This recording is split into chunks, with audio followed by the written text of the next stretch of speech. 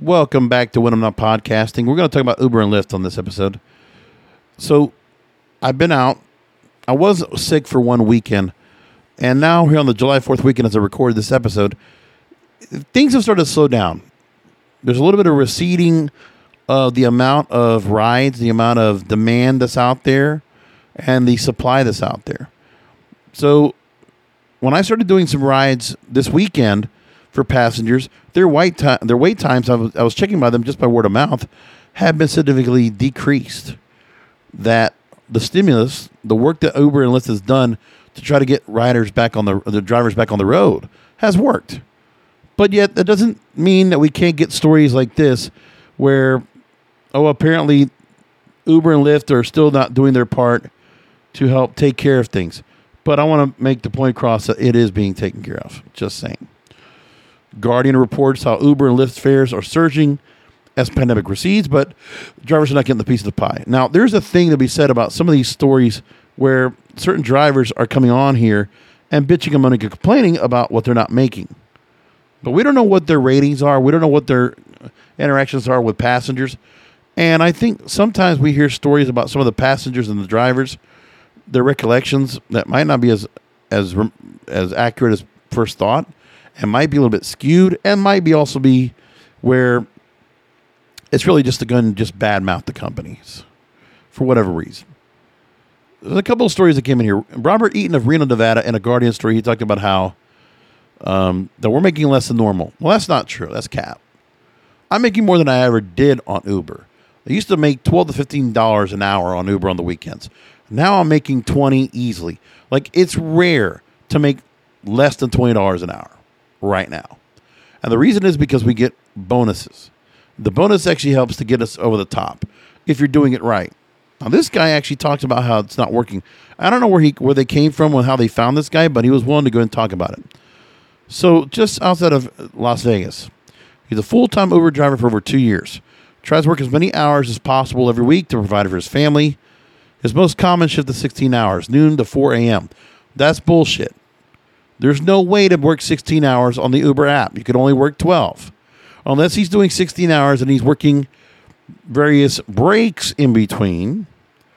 Because you can only do 12 consecutive hours on the app in a full day. That's all you're allowed. I know that for a fact. Unless he's also using Lyft and doing it separately where he's separating his time. But also this guy had to do 16 hours every day, and he doesn't think about how many days he does. So it's full time. So 16 hours, if we're saying 40 hours is full time, then that means, okay, he's probably doing 3 or 4 days a week.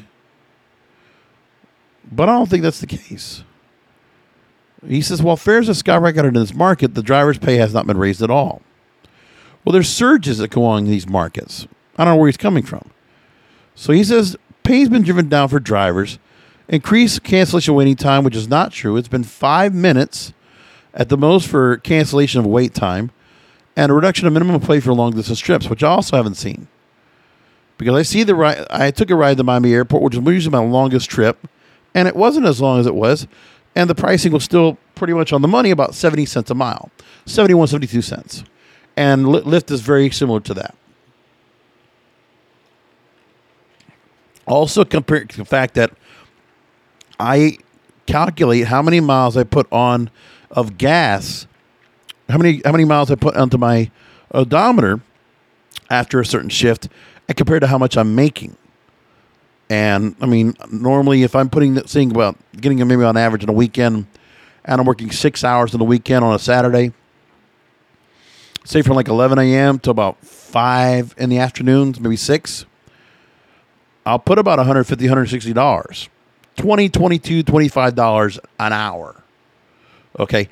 And then off of that, I mean, it works out to be about that much because then I put about like 110, 115, 120 miles on the odometer. So it works out to about 70, 75 cents a mile.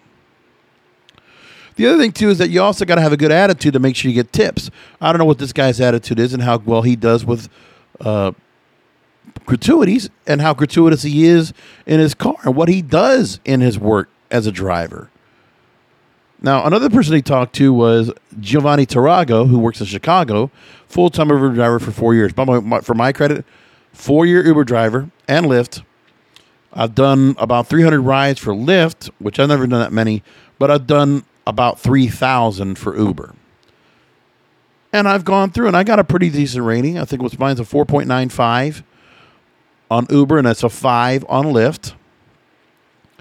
So these are people that are giving their stats. Okay? Some of the compensations reduced over the years from 60 to 75% to a fraction of the fare of many cases. And this is from an EPI.org study. I don't believe this is going on like that, but Uber drivers, some of them have reported even being charged for providing passengers with rides. Cases have been attributed to software glitches on the app. Now, I can't speak for those, and that could very well be. Some of those might actually happen. Tarago says that what's happening now at Uber and Lyft are charging high in demand prices to the passengers, charging them surge rates, and most of the time the rates aren't even passed off evenly or fairly to the drivers. Well, that's probably so. But there is some sharing of the surge, and they are tacking it onto the passengers. It sucks for the passengers, but they are doing that. The drivers are not getting their rightful piece of the pie when riders are charged very high fares. And since fares are already so high out, the riders are less likely to tip on the app. Sure, but we already know there's certain things you can do to help try to get yourself tips. And you shouldn't rely on tips. I mean, it's unfortunate, but it is kind of like that. And on food and for airport delivery, to and from airport, you're going to probably get tips for those for the most part. And for food, you should.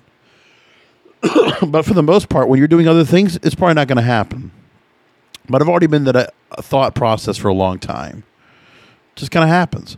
I usually expect about 10% in tips out of my entire take every time. And right now, as I think about tonight, I'm probably about 6% of what I've received this weekend has been on tips.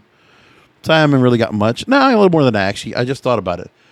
Yeah, about, I want to say 12% I've received on tips. Because I've also got some cash tips that's actually done really well. But really, it doesn't take that much to kind of really just do the right thing, play some nice music, speak when spoken to, don't over-speak when you have to, and just take your people to the destination they got to go to. Don't go to the top of having to provide snacks or the Alfie screens and all this crap. I don't even go through all that stuff. And keep the car clean. Like, it really is not rocket science to be an Uber and Lyft driver. I can tell you that, and I can test. You know? I don't know. Some people just have their thing.